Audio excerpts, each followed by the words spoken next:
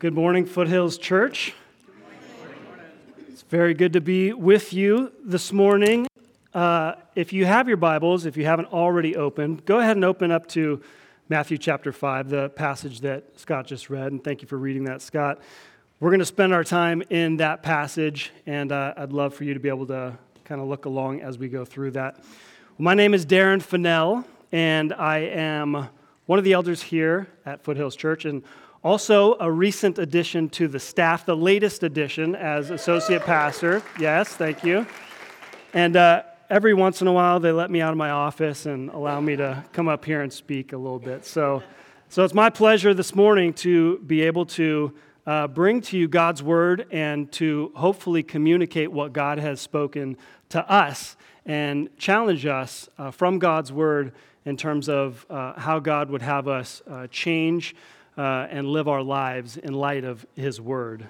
So, if you are in Matthew chapter 5, what I would like to do is actually read the last section of that passage once again, just to kind of set the table for what we're going to be focusing on today. And so we will primarily be looking at Matthew 5:13 through 16. And verse 13 says, "You are the salt of the earth. But if salt has lost its taste, how shall its saltiness be restored?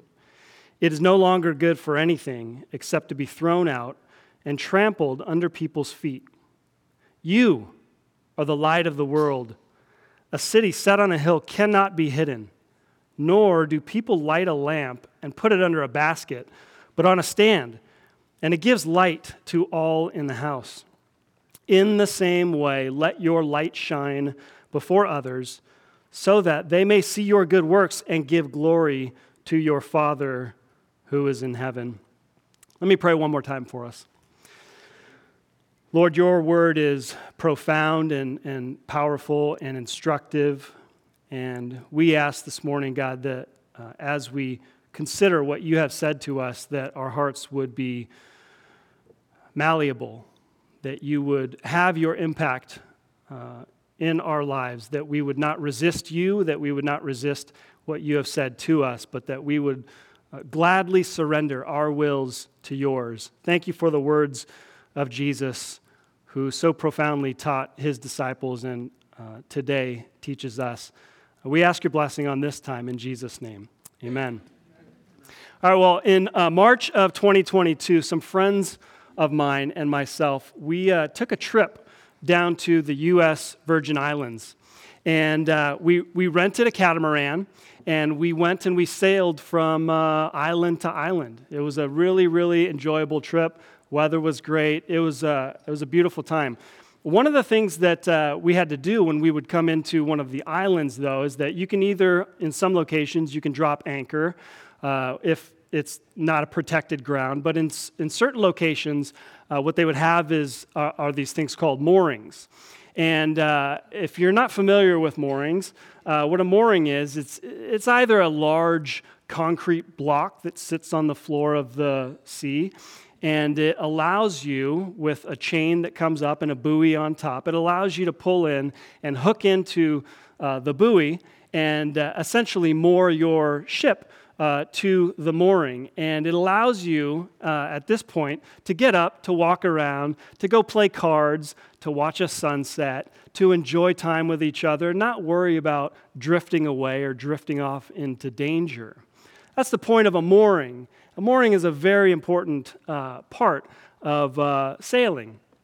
And the picture that brought to me is, as I think about our culture and the world that we live in today, our culture is unmoored. It has cut its ties with a Judeo-Christian worldview and specifically with the Word of God. And so it's no surprise that we are seeing some of the most unthinkable positions become mainstream. Our culture is unmoored from what it ought to be tied to. And so this culture, our world, has lost its way in terms of its view of reality and its view of truth. It's lost its way in terms of what it celebrates and what it promotes. It's lost its way in terms of its overemphasis on the self as the supreme authority. It's lost its way in terms of total confusion about gender. It's lost its way in terms of its understanding and the breakdown of the family. Our culture and our world is quite literally in a crisis of meaning. And you know what? It's interesting. One thing that I realized not too long ago is that we often hear these things that now are becoming mainstream, and we start to think, that's crazy. How could that be? That's crazy. This is crazy. And we keep hearing, this is insane. This is crazy. You know what? I've stopped saying that. Because it's logical. It is not crazy. It's not insane. When you unmoor yourself from the Word of God, when you unmoor yourself from what has traditionally rooted our culture and our world in truth, all bets are off. There are no limits. There is no extent to which our culture and our world can go and will go and is going. It's not crazy. It's not insane. It's perfectly logical. Our culture and our world is unmoored. You know, the Scripture accurately speaks of man being lost. They're lost at sea. That's an accurate picture of our world. One thing I want to say also is that whether they know it or not, or whether you know it or not, the world needs the church. Amen. That's Jesus' point this morning in this passage. You are salt, you are light. The world needs the church. Now, the world thinks very little of the church. This is true. You know, because the church may not be glamorous. The church may not appear as glamorous as the world, and admittedly so. Jesus says this, the Bible says this. You know, in fact, it was God's good pleasure that He would save the world through a crucified Savior. The weakness of God's plan is His power. So the world needs the church, but the world thinks very little of the church. And God was pleased through the foolishness of His plan to both shame, in some respects, but also save the world. God's plan is clear. The question is, are we clear on our part? And so as we see in this section of Scripture, Jesus says, you are salt and light. And the challenge for us this morning is that given what Jesus has said about us as individuals and us as the church, we ought to labor with our intensity and energy and effort to influence others more deeply and to shine more brightly before them as we remain in the world. So we're going to look at a few things. Number one, you are salt and light. Number two, you must be distinct from the world. However, number three, you must also be engaged with the world. And then finally, you must show the world the way. And so let's look at this passage once again. Matthew 5:13. Jesus says, you are the salt of the earth. Now, when He says you, there's a few things here that we want to key in on. And you want to note about what Jesus means when He says you. What He says is that you, I don't want to give you that. There's a little preview. All right. Backing off. When He says you, what He means is you all. It's plural. It's in the plural. Yes, there is an individual sense in which He is saying you are the salt, you are the light. But He's also speaking to His disciples. He's speaking to the church broadly. You plural, you collectively are the salt of the earth. Notice also that He says you are salt and light. It is a statement of identity, not an aspiration. He's not saying become salt, become light. He's saying this is what you are. I have made you this way. It's a statement of grace. He has brought us into His family and made us salt and light. He is therefore encouraging us to live in light of that. And then one other element of this idea of you is that it's in the emphatic. You are the salt of the earth. There is no other. Again, the world needs the church, even though the world may think very little of the church. You are God's plan. So there's a lot packed into what Jesus says when he says you. Now, what does he mean when he says you are salt? Now, a few things, and this may not be completely novel to you. I'm sure you've probably heard sermons on this before and have an understanding of how salt is used, but I think it bears reminding us of the importance and the reasoning why Jesus was using this analogy for us. There's a couple things I want to focus in on. Number one, salt is used to preserve. And I find it quite interesting when you think about this process. What actually happens is that, before refrigeration, cultures and individuals needed a way to preserve meat or it would spoil quickly. And so what they would do is they would take salt and they would pack it around the meat. And what happens is through this process called osmosis, I hate using big words like that, but anyway, I'm sure you've heard osmosis before. Essentially, what it does is it draws out the moisture within the meat, thus reducing an environment for the bacteria to grow in, making it a less favorable environment for the bacteria to grow in. The salt extracts, or it pulls out that moisture and allows the meat to last longer because it's not corrupted by the bacteria.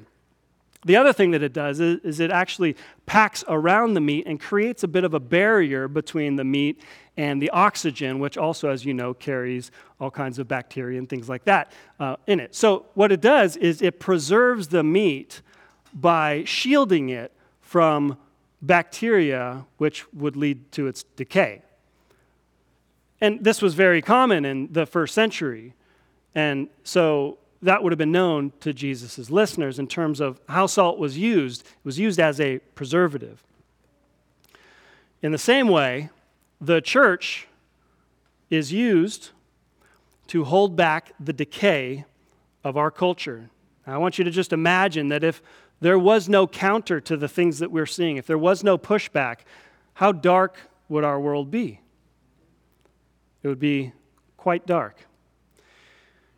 Number two, salt is also used, no big surprise here, to flavor things. We know this. It's a powerful seasoning. It's been used for thousands of years.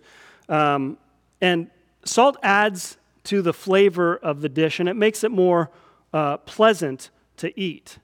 And we had Scott read the Beatitudes earlier, and that's one description of the kinds of individuals or the characteristic of the individual who belongs to the kingdom of God. Those who are within the church, the Beatitudes is a description of how we ought to be, of who we are, and the kinds of values that we as individuals and as a church hold up. And if we are living up to that, you can bet that we will have a valuable impact in our culture in terms of providing flavor. Now, the world tends to look at the church and say, you guys are boring. You're defined, you're known by what you don't do. Well, that's not true entirely. There are things that God says this is not allowable, and so we obey him in those. And yet there is a positive aspect that those who know God and who are moored to the mooring of God's word are able to fight for things that are truly good, truly beautiful, and truly lovely. Those kinds of things the church can fight for because we understand that those things are from God. Now, you remove yourself from God's standard on those kinds of things, and anything goes. And,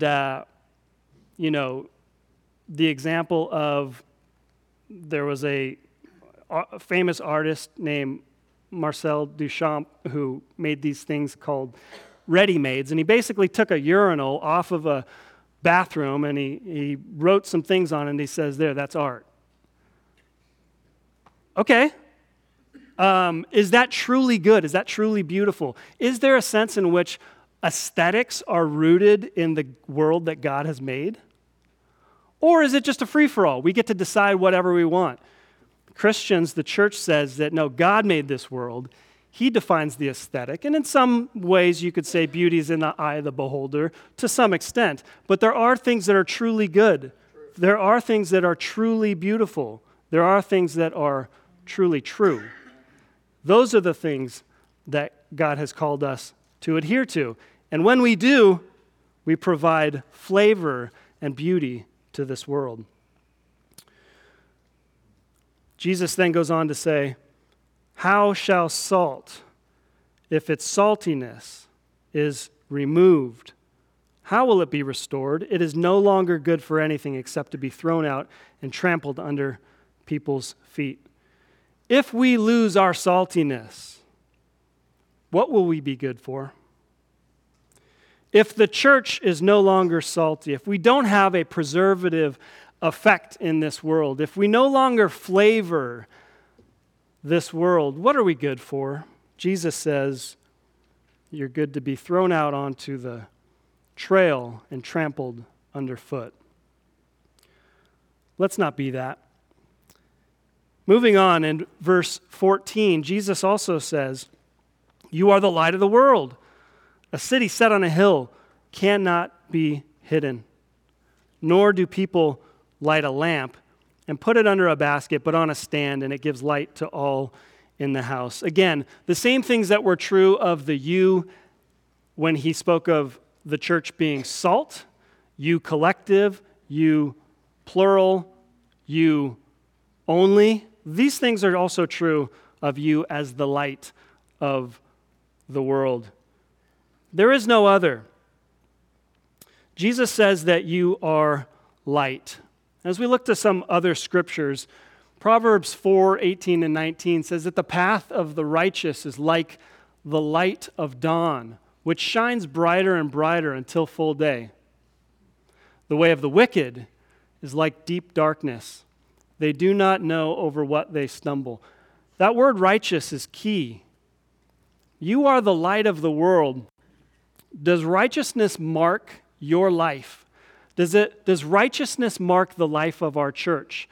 Does righteousness mark the life of the church globally? If so, it's like the light of dawn, and it shines brighter and brighter. Philippians 2:14 and 15. Do all things without grumbling or disputing, that you may be blameless and innocent, children of God, without blemish, in the midst of a crooked and twisted generation, among whom you shine as lights in the world. Again, he's making a contrast here. He says you don't hide a lamp. You don't put the light under a bushel. That's foolish. You light a lamp and you set it on a stand so that it can illuminate and dispel the darkness. But if the light of the church goes out, whether this world knows it or not, life will grow increasingly dark. This is just one example that I think about sometimes. You realize how fragile civilization is? I think we start to see that every once in a while. One thing that I think about, though, I just think about what happens if the garbage men go on strike for 2 weeks. It doesn't take long. You've got trash all in the streets. You got the ravens that come down and pick into the trash bags, and then you have the wind pick up and blow the trash down the streets. It doesn't take long. If there is not a restraining order, if there is not light, it doesn't take long for civilization to break down. You are the light of the world. Don't put your light under a bushel. We are meant to shine brightly. Now, your reputation ought to speak well of your Savior. Think about that in your own life. What is your reputation? How salty are you? How bright are you? Does your life provide impact into the lives of those around you. We're challenged here. 1 Peter 2:12, keep your conduct among the Gentiles honorable, so that when they speak against you as evildoers, they may see your good deeds and glorify God on the day of visitation. And in the same way, in Matthew 5:16, we see that let your light shine before others so that they may see your good works and give glory to your Father who is in heaven. One thing I want to point out here is it's one thing to have an outward reputation or to have other people think of you in a certain way, but I want to challenge us at the deeper level, in your heart of hearts, at the deepest part of who you are and how you conduct your life. Are you salt and light there? Are you righteous there? Are you doing battle with the corruptions within your heart, which maybe only you know about? Are you doing battle at that level? It's not enough to be okay with secret sins and small corruptions that live within us, and yet outside to present some sort of reputation that the world might look at. At the deepest levels, are we pursuing righteousness in order to honor God? Now, this doesn't mean that we're going to be perfect. None of us are. We know that. That's obvious. We're going to fail. We're going to sin. We do this repeatedly, over and over again. However, are we militant against those sins and corruptions within us? Are we fighting? Are we inviting others into our lives to help us fight? It's at that level that we will be salt and light. One pastor said that salt is about our influence and light is about our visibility. How are we influencing those around us, and how are we seen by those around us? So then, church, you are salt and light. As we move along, I want to get a little bit more practical and say, well, what does this mean? And so the question now is, given that we are salt and light, how then should we live? All right, our next point is that in order for us to live this out, we must be distinct from the world. Now, there's two dangers that we must avoid as the church. We must avoid assimilation, and we must also avoid retreat. This is where the church lives. We don't assimilate, and we don't retreat. First, we want to avoid assimilation. So Jesus prayed in John 15:19. He says, if you were of the world would love you as its own. But because you are not of the world, but I chose you out of the world, therefore the world hates you. We must remain distinct. Jesus has chosen the church out of the world. So what is assimilation? What does that word look like? What does that word mean? Well, it's essentially the process of integrating or adapting to the customs, beliefs, values, behaviors, and norms of a surrounding culture or group. And maybe you've joined a new team at work, or you got a new job, or you went to a new school. In all those situations, there's obviously going to be some element of assimilation. Those cultures or those groups are going to want to have you adopt their customs, beliefs, values, behaviors, and norms. And as social creatures, it's very difficult for us to not conform to those norms. It's very easy for us to want to fit in. And so we often adapt, almost instinctively. But we must be careful. Unless there is deliberate awareness of this influence, and unless there is a clear alternative to stand on, none of us would ever stand a chance of not assimilating into the ways of the world. Now, there's always people who are, we'll call them odd birds, or individuals who just march to the beat of their own drum. And maybe that's you. God bless you. But for most of us, we tend to want to adopt the culture that we find ourselves within. We just have to be careful about that. There must be deliberate awareness about that pressure and that influence if we're to stand a chance of not assimilating. The way you do this is, again, by being properly moored to the customs, beliefs, values, behaviors, and norms of Scripture, of the way that God has set up the world. So, Jesus says that he's called us out of the world. Let's take a little look at what he's referring to when he says, I have chosen you out of the world.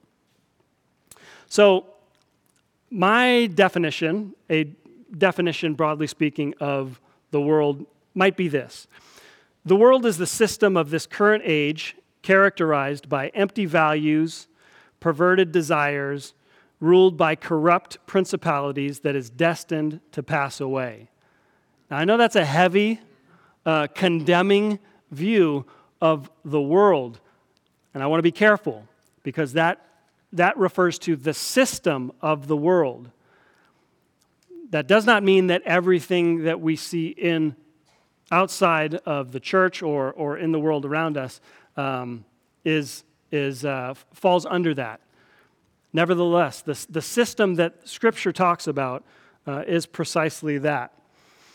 1 John 2:15 through 17 says, "For all that is in the world, the desires of the flesh, the desires of the eyes, and the pride of life is not from the Father, but is from the world. And the world is passing away, along with its desires, but whoever does the will of God abides forever." So my definition's not too far off from Scripture, so I feel comfortable about that. If it was John said it, so I feel like I can say it. There is a condemning element of the system of the world. Nevertheless, for God so loved the world that he gave his only Son, that whoever believes in him should not perish, but have eternal life. Isn't that amazing? Yes. This world which has turned its back on God and has grown increasingly corrupt and has rejected God and said, "Nah, we'll find a better way." That world, God has sent his Son to redeem. That world, God loves. That world, we are called to be distinct from in some ways, but in not every way. So, secondly, what is the church? Who are we? We talked about the world. Who is the church?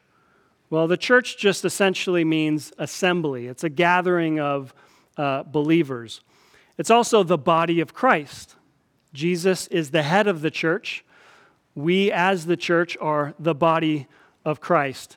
And one commentator has said that the church is a number of the children of men called out of the world, set apart from it, and dedicated to Christ. So, if you're hearing, there's this element of a system of the world that the church has been called out of, set apart from. And we have to maintain that in our minds. There is an element of distinctness that Christians must maintain. Again, I want to be careful here because there is a danger that this would turn into something along the lines of mere moralism. How are we different from the world? We don't smoke cigarettes. That just came to my mind. I don't know why I chose that, but it's just a kind of a silly example. Like, is that what we're talking about? We don't smoke cigarettes, so we're different from the world? No, that's not what we're talking about. This is not mere moralism. There is a moral element to this, but instead, we reject the world and its ways on account of a holy fear of God love for Christ, love for his commandments, the result of transformed desires, and a renewed mind. All of these things factor into why we would be distinct from the world. It's not mere moralism, and we must be very careful not to fall into that. So there is a challenge for you that you would develop somewhat of a special discernment.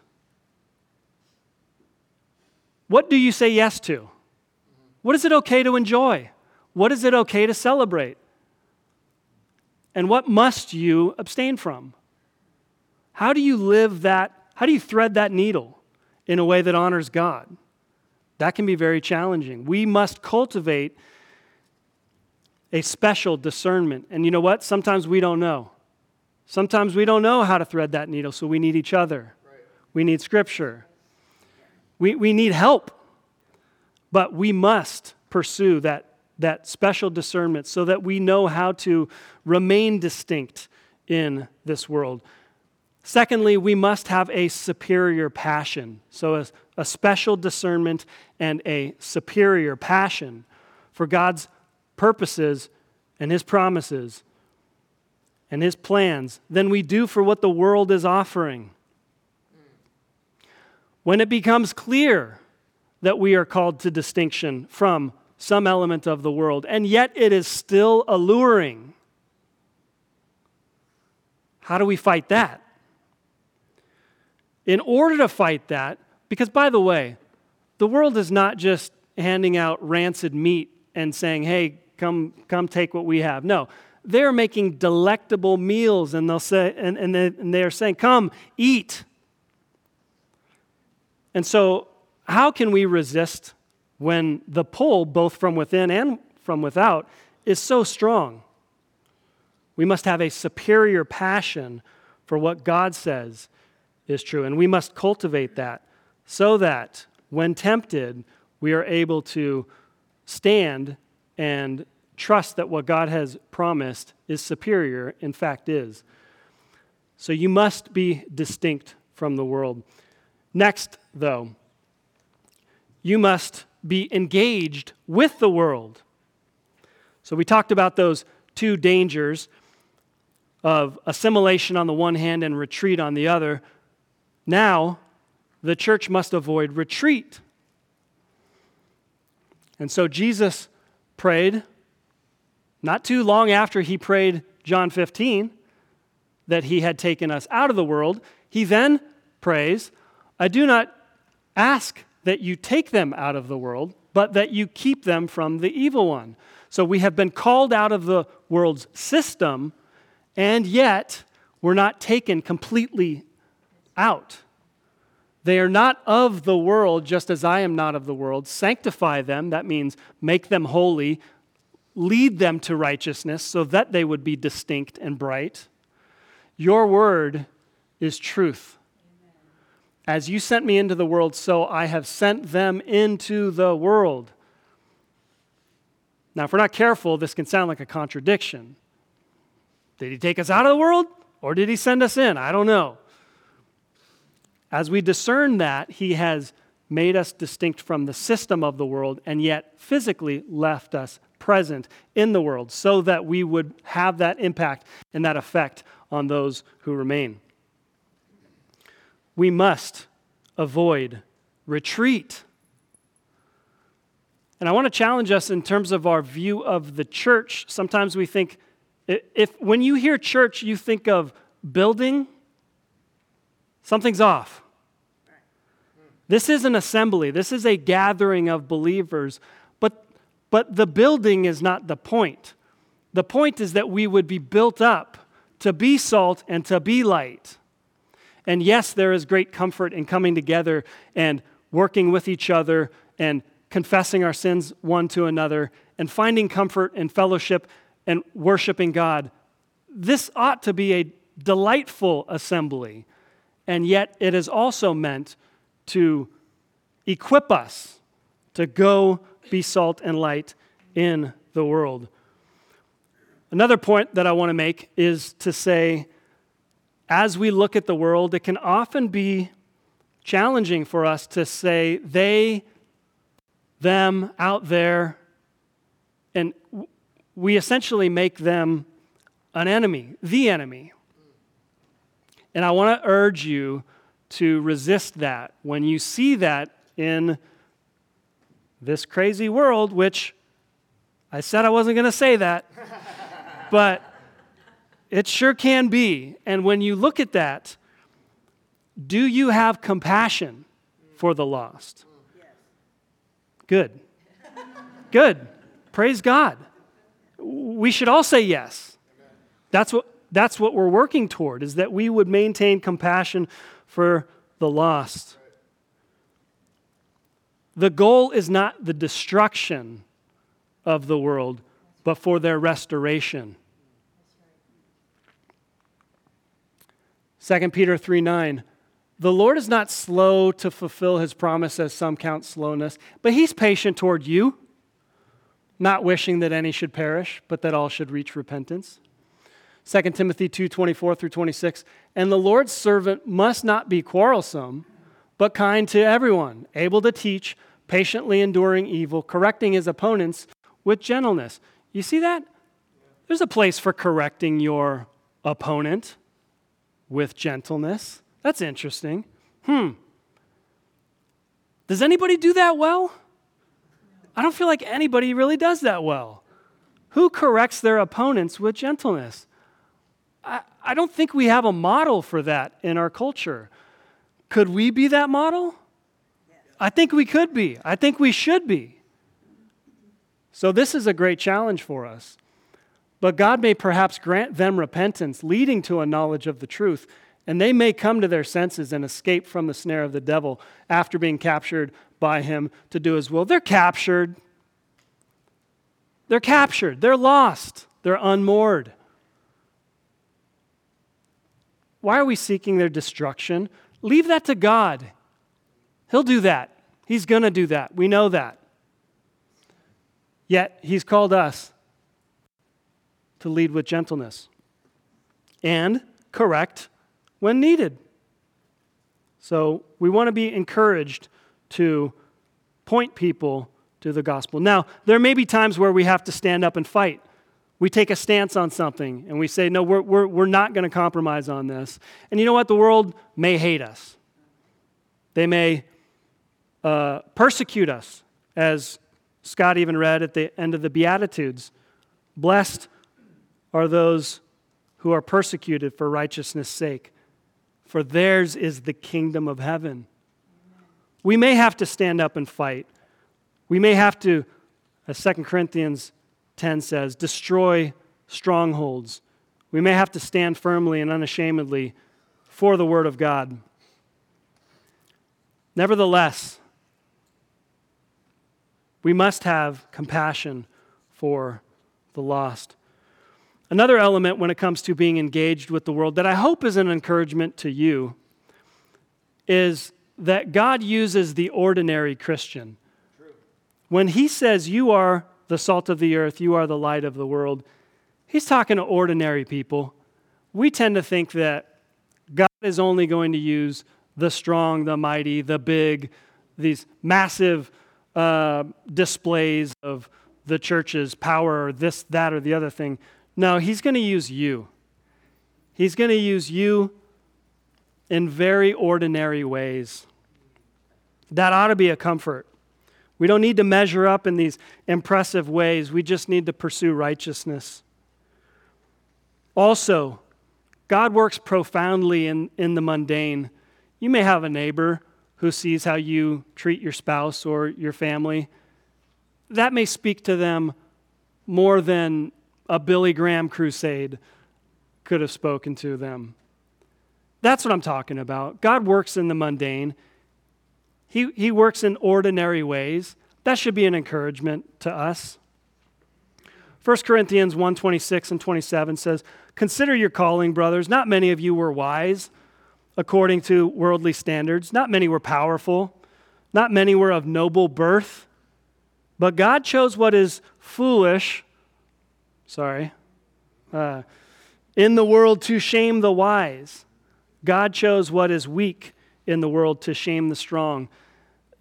This is accessible. This kind of life, having influence and visibility in our culture, it's accessible to you. It's accessible to me. It's accessible to the church locally. It's accessible to the church globally. God uses the weak to shame the strong. And so hopefully it's an encouragement for you to just focus on being faithful. Root out sin in your life wherever you might find it. Be militant against it. Love your neighbor. Come to church. Love your brother or sister. Invest in their lives. Grow in the grace and knowledge of the Lord Jesus Christ. Just do those things. God will use you. God uses the ordinary Christian. Sometimes the most powerful evangelism tool is a clear knowledge of the gospel backed by a righteous life, both word and deed. I found one quote that I just thought was a little helpful that I want to read to us, and it just kind of refers to a practical approach of how to have impact in the world and to engage in the world. This writer says this: engage and befriend those who don't know the Lord. Know what's going on. Know what people's needs are. Eat with non-Christians. Invite them over. Go to a game or a concert or a movie with them. Make real friends with the people in this world. Invest yourself in these friendships authentically. He says, trust me, you'll be able to talk to many, many more people who need Jesus that way. You might begin to understand them. You might have things in common. You may even start to love them for who they are. Let that be a challenge, that you would love those who are unmoored. I had an opportunity to go down to a wedding in Mexico a couple weeks ago. Wasn't a great trip. I was sick. It was a pretty bad trip, actually. I didn't even go to the wedding. It was that bad.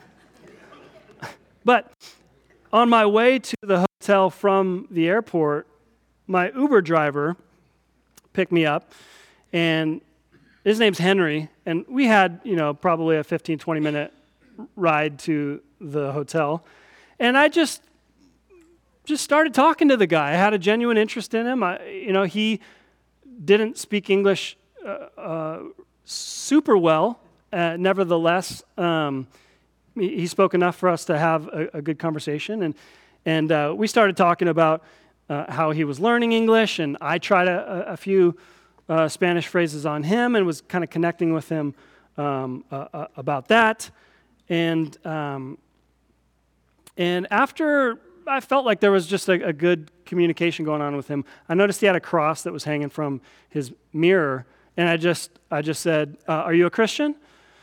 Yeah, I just felt like that was an opportunity to move the conversation in that direction, and he didn't say anything. And I thought, okay, either he doesn't know how to respond or he doesn't want to respond. So I just asked him again. So I see the cross up there. Are you a Christian? He says, no, it's my wife. I said, oh, okay.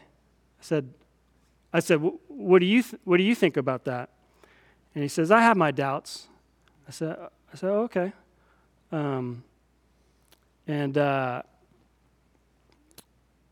I said, what are some of those doubts? And he says, it just doesn't seem like things are going well for me. It seems like I can't really get ahead. He said, and he started to get vulnerable. He said, I go through life and I try to smile. I try to put on a smile, but I'm not happy. My son died, and he had a lot of things in his heart that kept him from God. And I just encouraged him. I said, in those times, God wants you to look to him, not run from him. And I just kind of encouraged him a bit about what it means to draw near to God. And by the end of our conversation, I had encouraged him to read the Gospel of John and kind of pointed him in that direction. But I tell that story just to say that, in a casual engagement with somebody where I genuinely was interested in this guy, it led to a conversation about the Lord. That's it. That's all we're talking about. You could pray for Henry. I pray for him still. Pray for him.